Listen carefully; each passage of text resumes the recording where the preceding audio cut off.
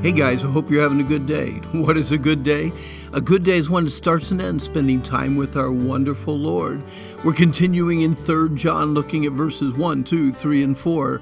And John wants us to meet a friend of his, Gaius the Delightful. Our elderly apostle John had friends, good friends. We will meet a couple of them in our study of John's third epistle. Letter, postcard, sticky note, it's a bit hard to describe. John, in less than 300 words, sent an appetizer to keep his friends engaged until he could travel to meet them in person, or as he states it, face to face. This short epistle of 3 John was the last letter and the 5th book that God's Spirit inspired John to write.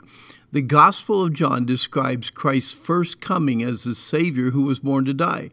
The revelation of Jesus Christ describes Christ's second coming as the King who will reign forever. John's 3 epistles explain how we should live in between those two magnificent events. John, the elder, unto the well-beloved Gaius, whom I love in the truth. Beloved, I wish above all things that you may prosper and be in health, even as thy soul prospers. For I rejoice greatly when the brethren came and testified of the truth that is in you, even as you walk in the truth. I have no greater joy than to hear that my children walk in truth. What is it about John's friend Gaius that created such a relationship that he was well-loved or well-beloved by the Apostle John? John, referring to himself as the elder, may have felt like he was the only one of his generation left and the last eyewitness of Christ's life and death on earth. Can you imagine the heartache John went through as he heard of his closest friends being crucified and beheaded and skinned alive or shot with arrows, all martyred for the cause of Christ? Talk about lonely. Growing old is not for sissies. Life's struggles seem to escalate as the years escape. John, somewhere in his 90s, was still seeking to have an impact for the cause of Christ. Even though his body must have wanted to quit, his spirit kept plodding along. This takes maturity. It is possible to grow old without growing up. There's a battle between maturity and immaturity at all ages: verbal maturity, ethical maturity, biblical maturity, character maturity, relationship maturity. But we must never quit maturing and growing up in Christ. John referred to his friend Gaius as the well-beloved Gaius, whom I love in the truth. Gaius was one of those guys you just love to have around. John uses the word beloved to describe Gaius 4 times in a short note. It's nice, really nice to be loved. The name Gaius was one of the most popular names of the day. A simple Google search reveals the most popular names in the last 100 years. You ready? For guys, the top 5 are James, Robert, John, Michael, and David. For girls, it's Mary, Patricia, Jennifer, Linda, and Elizabeth. Gaius may have had a common name, but he did not live a common life. The testimony of his love and hospitality was known by many. Anyone who allows the Spirit of God to mature love, grace, and kindness in their hearts will be noted and remembered by others. Have you ever wondered what others will remember about you? Well, John took a normal early church greeting and used it to encourage and compliment his close friend Gaius. I wish for you to prosper and be in good health was like our saying, good morning, have a great day. John compared Gaius's physical strength, which may or may not have been doing well, with his spiritual health, which was obviously doing very well. In asking how he is doing, he was giving him an encouraging compliment at the same time.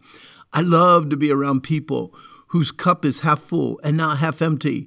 They always seem to find something to compliment in others rather than putting on a spyglasses to find something to criticize. John wrote that he rejoiced greatly when the brethren came and testified. That Gaius loved the truth, lived the truth, and walked in truth. We can see why John greatly rejoiced and thought so well of Gaius. John saw it. His friends saw it. Everybody saw that Gaius sincerely walked and lived according to God's truth.